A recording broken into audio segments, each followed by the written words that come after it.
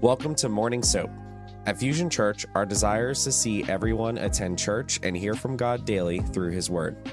The Bible reveals God's responses to various situations, and through daily devotions, we can reshape our thought patterns, transform our minds, and become more Christ-like. Join us here every Monday through Friday as different pastors and leaders from Fusion Church provide insightful devotions and teachings based on the day's scripture. For the current soap reading plan, visit fusionchurch.cc/soap and join us as we deepen our understanding and relationship with God. All right, everybody. It is 6 o'clock. It's that time again. How's everyone doing this morning? It is the Monday after freedom as well. So for some of you, they have a different feel today. But let me pray, and then Nicole's going to read for us, and we'll jump in. So let's pray. Father, we thank you for your word. We thank you for just the experiences you allow us to have on this journey of life. And as we look into your word this morning, Father, would you again bring revelation and application to us so that we can live our lives in a way that honors you and blesses you. And we pray this in Jesus' name. Amen. When you're ready, Nicole, take it away. Okay. Good morning, everybody. We are in 1 Peter 1 this morning, and I'm reading out of the NIV version. Starting in verse 1. Peter, an apostle of Jesus Christ, to God's elect, exiles scattered throughout the provinces of Pontus, Galatia, Cappadocia, Asia, and Bithynia, who have been chosen according to the foreknowledge of God the Father, through the sanctifying work of the Spirit, to the obedient to Jesus Christ and sprinkled with his blood, grace and peace be yours in abundance. Praise be to the God and Father of our Lord Jesus Christ. In his great mercy, he has given us new birth into a living hope through the resurrection of Jesus Christ from the dead, and into an inheritance that can never perish, spoil, or fade. This inheritance is kept in heaven for you, who through faith are shielded by God's power until the coming of the salvation that is ready to be revealed in the last time. In all this you greatly rejoice, though now for a little while you may have had to suffer grief in all kinds of trials. These have come so that the proven genuineness of your faith, of greater worth than gold, which perishes even though refined by fire, may result in praise, glory, and honor when Jesus Christ is revealed.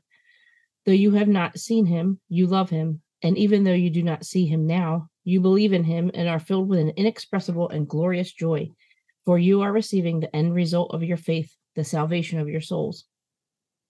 Concerning this salvation, the prophets who spoke of the grace that was to come to you searched intently and with the greatest care, trying to find out the time and circumstances to which the Spirit of Christ in them was pointing when he predicted the sufferings of the Messiah and the glories that would follow. It was revealed to them that they were not serving themselves, but you, when they spoke of the things that have not been told you by those who have preached the gospel to you by the Holy Spirit sent from heaven. Even angels long to look into these things. Verse 13. Therefore, with minds that are alert and fully sober, set your hope on the grace to be brought to you when Jesus Christ is revealed at his coming. As obedient children, do not conform to the evil desires you had when you lived in ignorance. But just as he who called you is holy, so be holy in all you do. For it is written, be holy, because I am holy. Since you call on a Father who judges each person's work impartially, live out your time as foreigners here in reverent fear. For you know that it is not with perishable things, such as silver or gold, that you were redeemed from the empty way of life handed down to you from your ancestors, but with the precious blood of Christ, a lamb without blemish or defect. He was chosen before the creation of the world, but was revealed in these last times for your sake. Through him, you believe in God, who raised him from the dead and glorified him, and so your faith and hope are in God. Now that you have purified yourselves by obeying the truth, so that you have sincere love for each other, love one another deeply from the heart. For you have been born again, not of perishable seed, but of imperishable, through the living and enduring word of God. For all people are like grass, and all their glory is like the flowers of the field. The grass withers, and the flowers fall, but the word of the Lord endures forever. And this is the word that was preached to you. Thank you, Nicole. This is quite a chapter, right? As you read that, there's a bunch of things that jump out immediately. But we're going to go step by step. But let me give you a little background on this first. Just get my notes back. Okay, so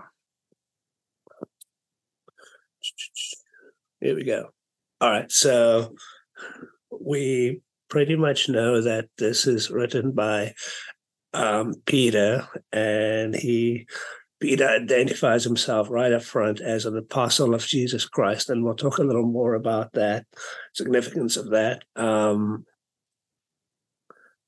The audience, right? So the letter is addressed to the exiles of the dispersion, or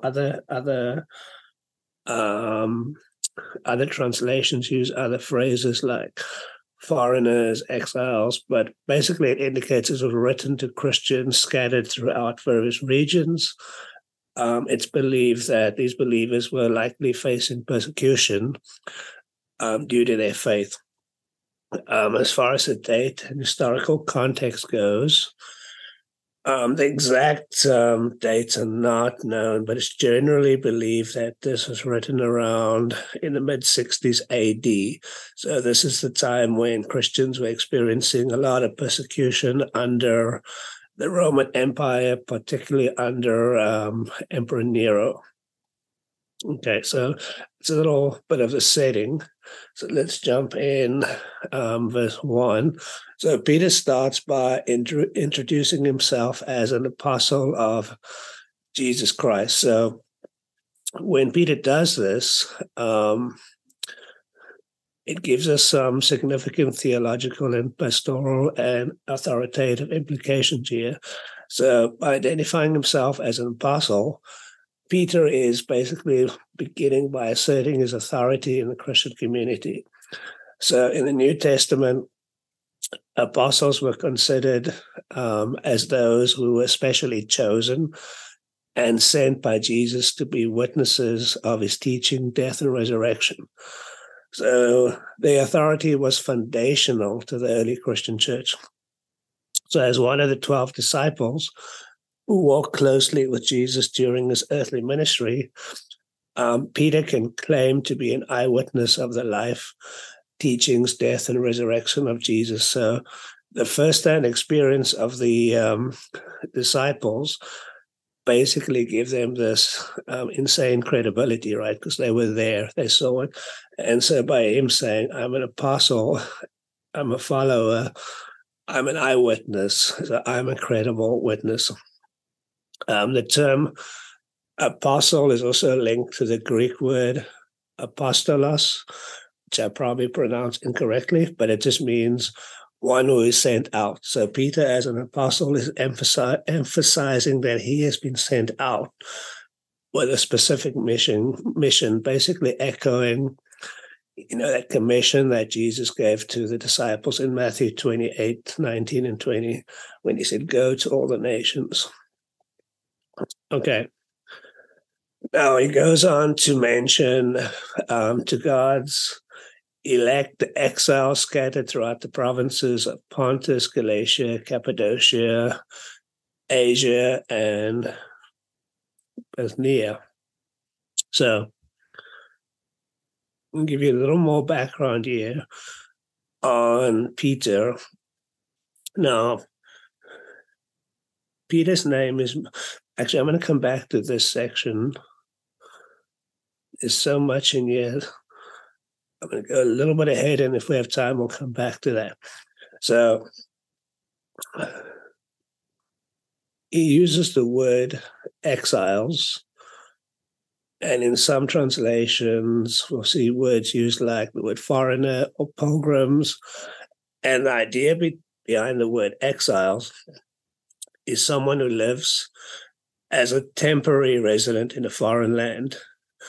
Now, when I think about myself, I'm a permanent resident in this country. I was previously a temporary resident before I became a citizen. But what really defines our citizenship, right? So what Peter is saying here is that we are all temporary residents in a foreign land. And let me just go down a bit. So we're going to break that down a little bit more. But Peter is writing to Gentiles, Christians, and he calls them exiles, a name that was usually applied to the Jews. So he called them this because he saw the Christians of his day kind of sprinkled throughout the world, as the Jewish people were in the term they use is the dispersion after the fall of Jerusalem, when the Babylonians conquered Judah.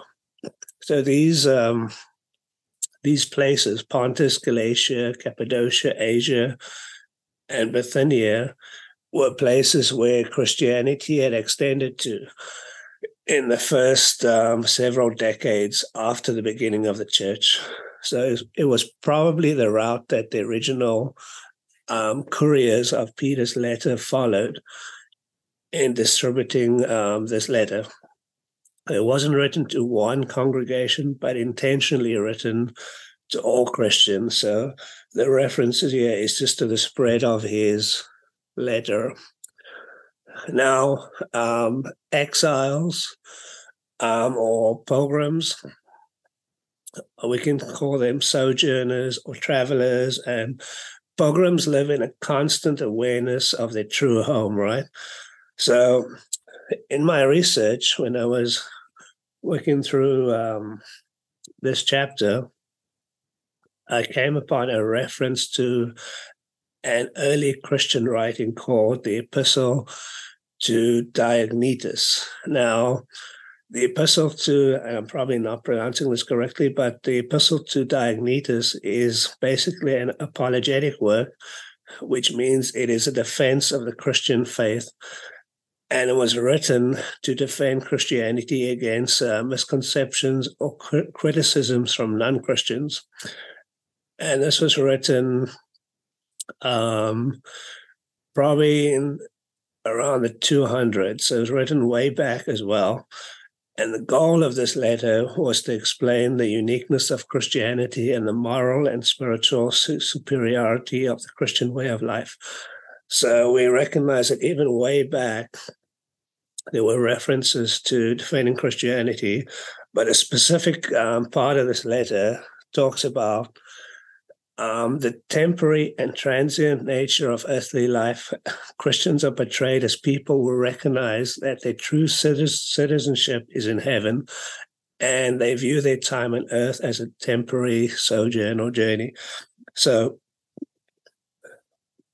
again, this is highlighting that our time on earth is temporary, and our true citizenship is in heaven. So let's talk a little bit about that. So what does it mean to have true citizenship in heaven? Okay, there we go. So it's often referenced in Christian theology, and it involves an understanding of one's identity, one's allegiance, and ultimate destination. So here's a couple of points that capture the idea of the essence of having true citizenship in heaven. So here we go. One is identity and belonging. So true citizenship in heaven means that a person's primary identity is rooted. So it's rooted in our relationship with God through what? Through faith in Jesus Christ, right? It goes beyond affiliation with a particular nation or country. I was born in another country, as many of you were.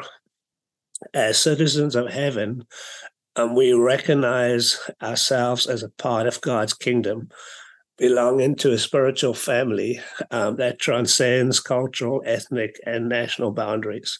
So true citizenship is in heaven. Point two, citizenship in heaven means we have allegiance to God's kingdom values. So every country has laws, values, whatever, cultures, different things they do. But our citizenship is based on God's kingdom values. So So citizenship in heaven implies a commitment to live according to the values and principles of God's kingdom. This should influence our priorities, our ethics, our behavior. And it's the teachings of Jesus that gives us the guiding principles for decision-making and action. So basically, it's God's word revealed to us that guides the way we live. True citizens of heaven seek to embody qualities such as love, justice, mercy, and humility as we interact with others, reflecting the character of our heavenly King, right? So, and then the third point is citizenship in heaven means we have a hope for the future, right? So everything down here is temporary, but heaven is permanent. It's eternal. So it instills a hope that transcends the temporal and uncertain nature of earthly existence. It involves a confident expectation of an eternal and perfect dwelling place with God. And it helps us navigate and endure hardships with that in mind, and to find meaning in the midst of life's complexities, right? So the assurance of a heavenly home encourages us to live with purpose, knowing that our ultimate destination is secure in the presence of God. Well, that's pretty cool to think about, right? That ultimately we have a secured destination that's permanent. All right, so to summarize that, true citizenship in heaven involves a deep sense of identity and belonging to God's kingdom, a steadfast allegiance to the values of that kingdom, a hopeful anticipation of an eternal future with God. And then this understanding should influence how we live, relate to others, and approach the challenges of life on earth. All right, everyone still with me? We've got through one verse. So let's keep going. All right, so in verse 2 says, who have been chosen according to the foreknowledge of God the Father through the sanctifying work of the Spirit to be obedient to Jesus Christ and sprinkled with his blood. Grace and peace be yours in abundance. Okay, so as we dig into verse 2, 3, 4, so this idea, he uses the word foreknowledge. So the concept of foreknowledge here, so it refers to God's prior knowledge or intimate understanding of those whom he has chosen. That's us. And this foreknowledge is not just an idea about knowing things in advance, but it implies a personal relational knowledge. So the idea is that God in his infinite wisdom has chosen and set his affection on believers before the foundation of the world. So Ephesians 1:4. So God loved us, cared for us, and had a plan for us before we were even born. Okay? Verse 4, for he chose us. Am I in the right place? Okay, this is Ephesians 1:4. For he chose us in him before the creation of the world to be holy and blameless in his sight. Ephesians 1:4. Okay, and then he says, through the sanctifying work of the Spirit. Now, the sanctification of the Spirit means the ongoing work of the Holy Spirit in our lives as believers. So the word sanctification means being set apart for a holy purpose. So the Holy Spirit is actively involved in transforming and purifying our hearts and lives, making us more like Christ. So sanctification is that journey of being set apart.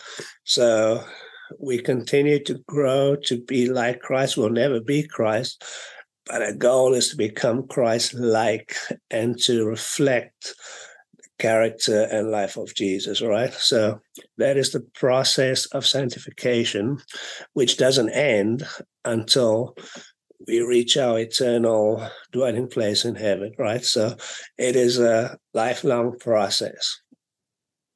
So this also emphasizes the Trinitarian nature of salvation, right? So we have the Father's foreknowledge, the Spirit's sanctification, and then the work of Christ, which was his work on the cross. So all three working together in this process. He goes on to say, to use the statement at the end of verse 2, where he says, sprinkled with his blood, which just symbolizes the cleansing and forgiveness achieved through Jesus' sacrificial death on the cross. So just reminding us that this was bought with a price. It wasn't free. God gave himself in the person of Jesus to sanctify us and redeem us. All right, then he finally ends that verse by saying, grace and peace be yours in abundance. So what is grace? Grace refers to God's unmerited favor on us, demonstrated through the cross, right? So God's grace was undeserved, but yet he gave it to us through the giving of his son. And peace denotes the well-being that comes through reconciliation with God. So through what Jesus did and our acceptance of God's gift of grace, we can attain peace. All right, let's move on to the next couple of verses, verses 3 to 5. The title is Praise to God for a Living Hope for that section. So I guess the question we can ask ourselves is, what does it mean to be saved and to live a saved life? So verse 3 says, praise be to the God and Father, and in other translations, it uses the word blessed. So the passage begins with a praise or blessing directed towards God. And this is a common biblical expression of worship and the acknowledgement of God's greatness. So, right? So praise be, bless you, God. In this context, we are specifically addressing God, the Father of Lord Jesus Christ, highlighting the Christian understanding again of the triune God. So God the Father, God the Son, God the Holy Spirit.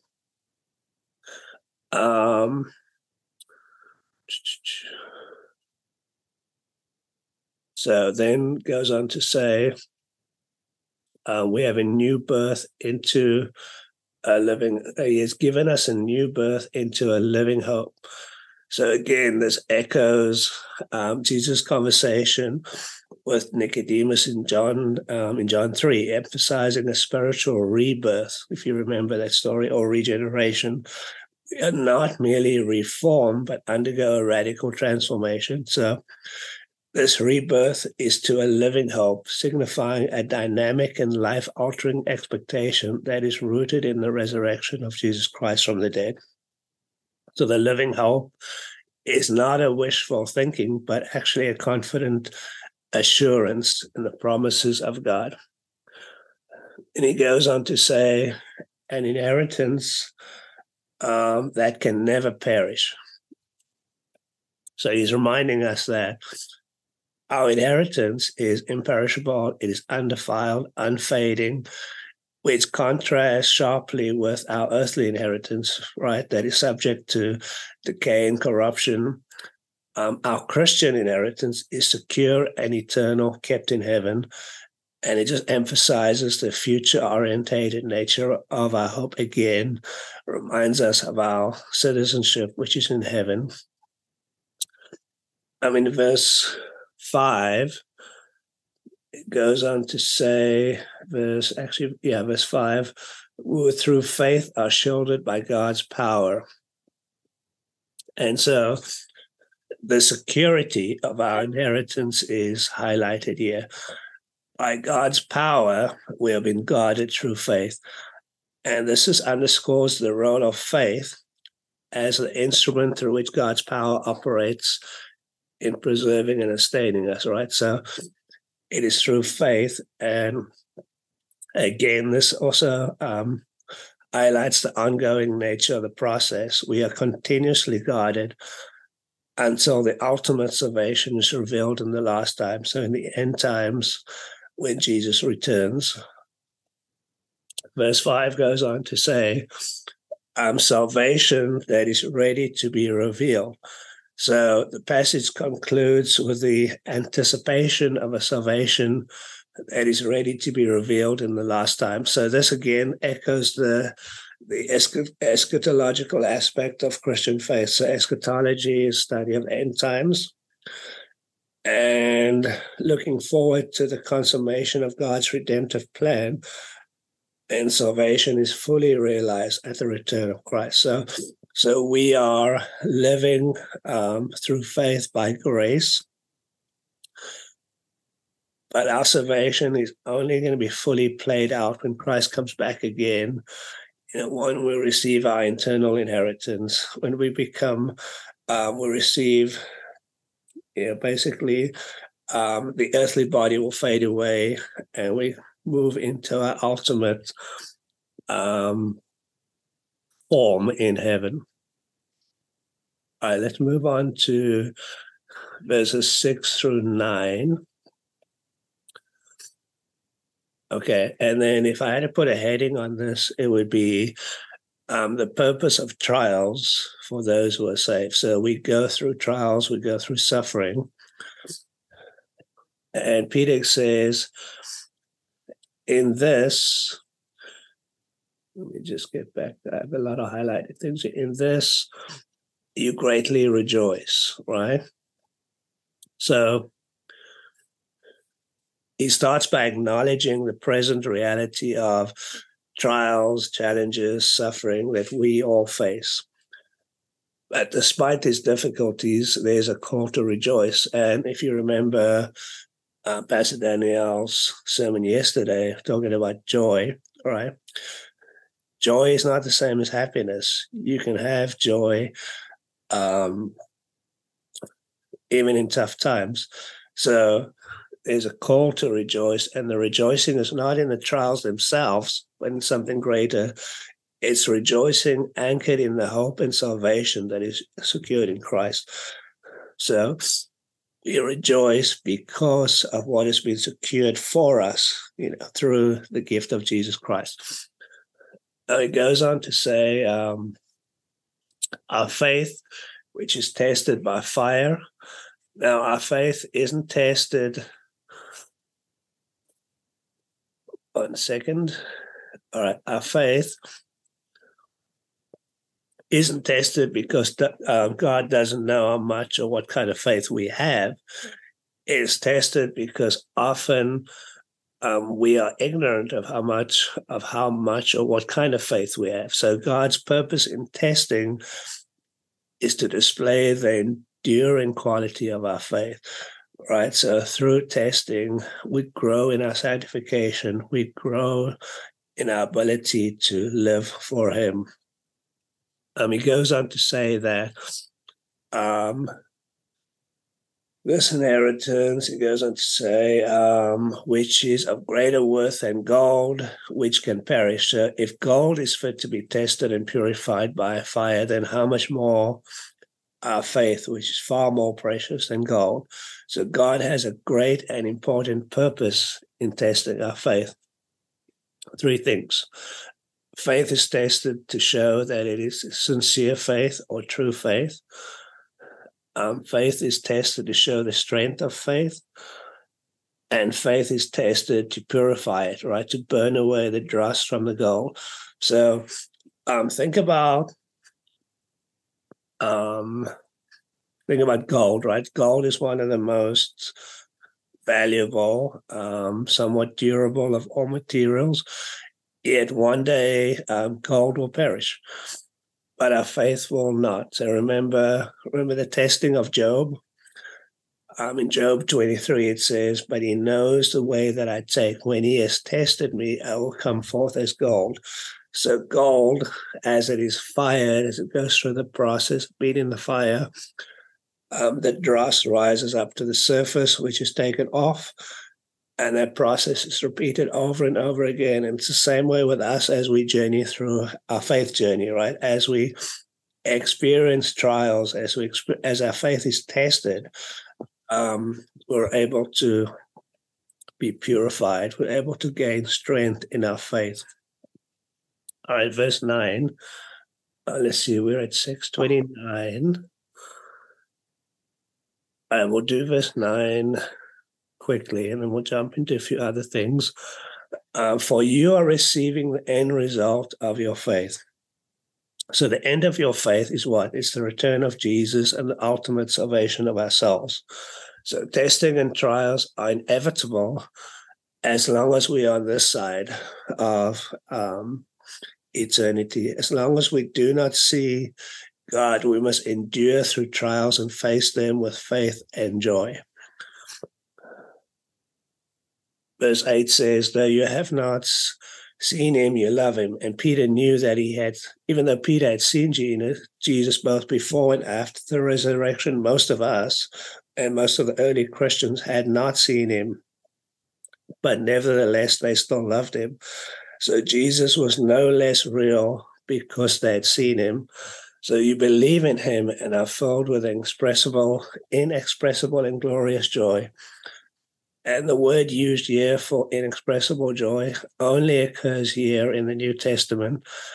And it describes a joy so profound as to be beyond the power of words to express.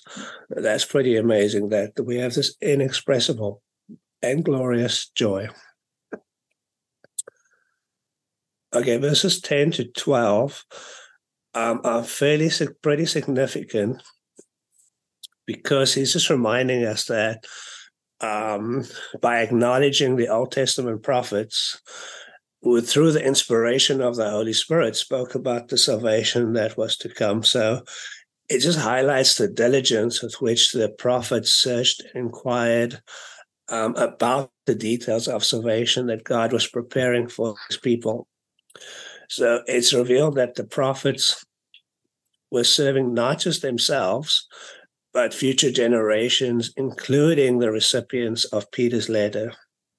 So the things that the prophet spoke about were now being announced to the believers through those who preach the good news. So the apostles and the early Christian witnesses were empowered by the Holy Spirit, were now fulfilling those prophecies of the early prophets.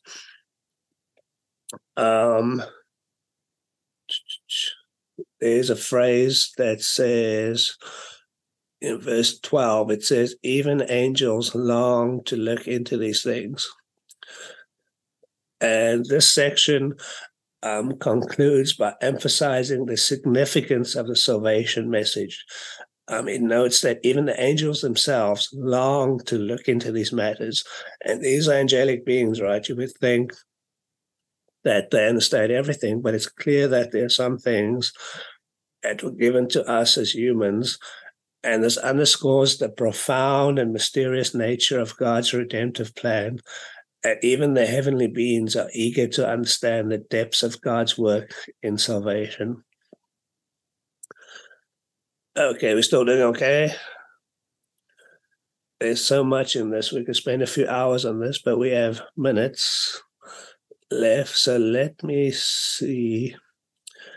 Okay, so verses 13 through 17, basically the title there says be holy, right? So it is, what should the conduct and behavior be of those who are saved? So us. So I'm going to give you 3 points here. So first one is we have to be prepared and sober-minded. So it calls us to action. We are urged to prepare our minds for action and to be sober-minded. This means that we have to be proactive, be alert, and also suggests that our Christian lives require intentional thought and focus, right? It can't just be random. We have to be intentional about the things we do. And the specific action is to set one's hope fully on the grace that's going to be revealed at the return of Jesus Christ, and that drives us to the things we do and say. The second point is we have hope in the grace of Christ, in verse 13. So we are encouraged to anchor our hope entirely on the grace that will be brought to us when Jesus Christ is revealed. This hope should motivate us for faithful living, and the anticipation of future grace empowers us to navigate the challenges of this current life with confidence. So we have a hope that drives us and motivates us. And then point 3 would be we are called to be obedient and holy. So this section emphasizes the obedience of believers as children of God. We are called to reject the patterns of life we followed before coming to faith. We should not be conformed to the passions of our former ignorance. Instead, we are to imitate the holiness of God, conforming our conduct to his character. All right. So let's see. I'm going to jump a little bit ahead. I'm going to go to verses 22 to 25. Yeah, I'm just going to read this piece again. Now that you have purified yourselves by obeying the truth, so that you have sincere love for each other, love one another deeply from the heart, for you have been born again, not of perishable seed, but of imperishable, through the living and enduring word of God. For all people are like grass, and all their glory is like the flowers of the field. The grass withers and the flowers fall, but the word of the Lord endures forever. And this is the word that was preached to you. So be pure, have a sincere love. We are purified through obedience to the truth, right, to God's word. And that obedience should result in sincere love for another. And this is not just a surface level affection, but a deep and genuine love that comes from the heart. So this love is presented as a fruit of our response to the truth. So it's a fruit of our response to the truth of the gospel. We are born again through the word of God. And the text is just reminding us here that God's word is not perishable like the grass of the field or the flowers, right? Those things come and go. They're beautiful, but they don't endure. And it's just emphasizing that God's word brings about new life. God's word is forever. So the imagery echoes the biblical wisdom and underscores the transient nature of human achievements compared to the internal and enduring nature of God's word. Interestingly enough, in AD 303, one of the Roman emperors demanded that every copy of the scriptures be burned. So they tried to destroy God's word physically, but they failed. 25 years later, the Roman Emperor Constantine commissioned a scholar to prepare 50 copies of the Bible. And so it just reminds us that God's word is going to endure forever. God's word has been around for thousands of years. It is a living word. It's a powerful word. And the preached word is not temporary or transient, but is grounded in the eternal and unchanging truth of God's word. So I think that's our reminder today. And in summary, let me just give you a few things that we just discussed here. So application points, right? As we look at 1 Peter, we have to live with hope in difficult times, right? We're all going to go through trials and challenges. We should endure trials with faith. We should appreciate the value of our redemption. It was paid at a great cost. We should live holy lives daily, right? We should be intentional about living in obedience to God because we are set apart and we are called to be holy just as God is holy. We should love one another sincerely, right? Caring for each other with a deep, genuine love. We should recognize the temporary nature of our earthly lives and that we are citizens of an eternal kingdom.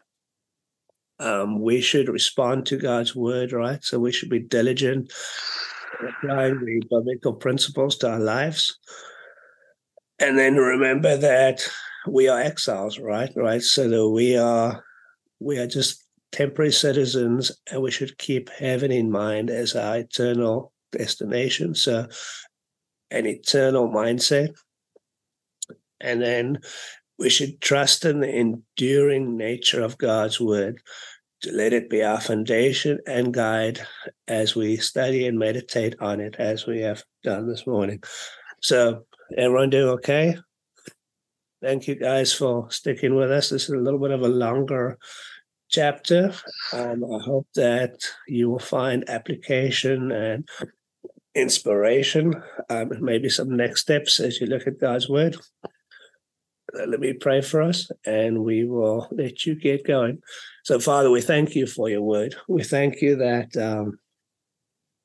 for people like Peter, who have written and recorded your word for us and given us instruction for living. And so, Father, we recognize the temporal nature of this word. We recognize that we are called to be citizens of your eternal kingdom. And Father, we pray that we would live in a way that recognizes the grace you've given us, the cost that has been paid, and the fact that we have been set apart to live holy lives. And Father, we thank you that we are able to do that through the work of the Holy Spirit in us. Father, I pray for each one of us today that we would be able to love dearly and sincerely and care for each other. And Father, I pray that even today, that this word would rise up in each one of us as we live our lives, as we do our work, as we interact with others, that you would be made known and famous through our actions, and that they would know we are Christians through our love. So, Father, we just pray that your word would go into the very being of our lives, and that it would be installed at the deepest roots of our being. And so, Father, we thank you again for your word. We thank you for this time, and we pray this in the powerful name of Jesus. Amen. Thank you, everybody. Have a great day.